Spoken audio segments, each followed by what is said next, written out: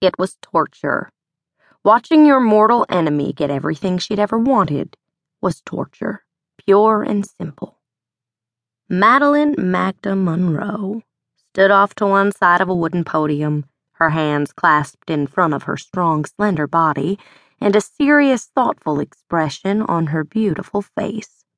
Next to her, a city official sporting a brown plaid jacket and a gray handlebar mustache droned on and on and on about all the good things that her mother, Mab Monroe, had done for Ashland.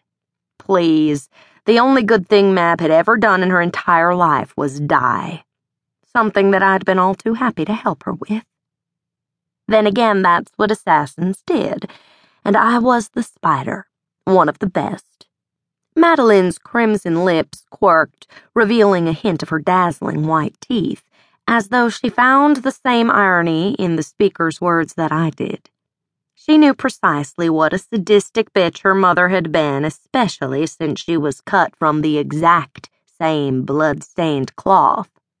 Still, even I had to admit that Madeline made an angelic figure, standing there so calmly, so serenely in her tailored white pantsuit, as though she was truly enjoying listening to all of the prattle about Mab's supposed charitable works. It was high noon, and the bright sun brought out the coppery streaks in Madeline's thick auburn hair, making it seem as if her long flowing locks were strings of glowing embers about to burst into flames. But Madeline didn't have her mama's flamed elemental firepower. She had something much rarer and far more dangerous: acid magic.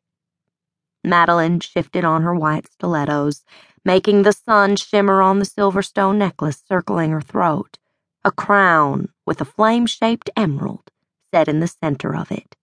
A ring on her right hand featured the same design, Madeline's personal rune, the symbol for raw, destructive power, eerily similar to the ruby sunburst necklace that Mab had worn before I'd destroyed it, and her.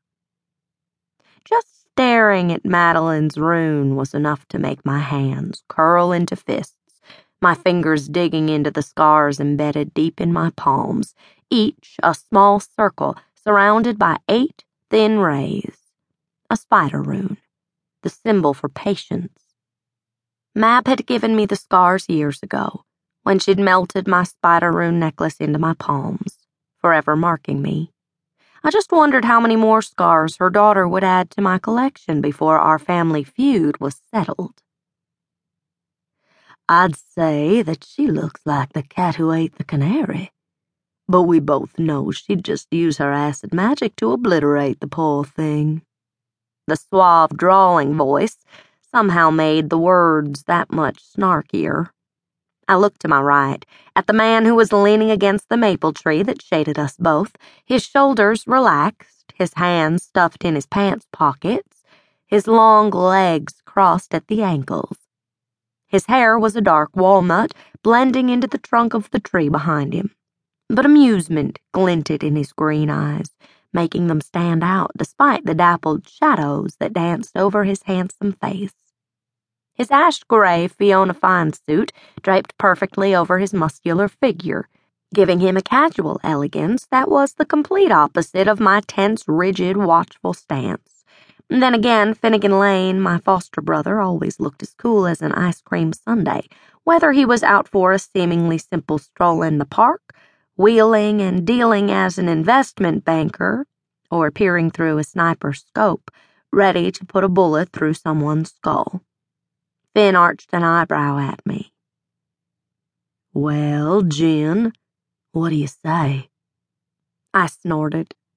Oh, Madeline wouldn't use her acid magic herself. She'd manipulate someone else into killing the bird and the cat for her, and have the poor fool convinced that it had been his idea all the while.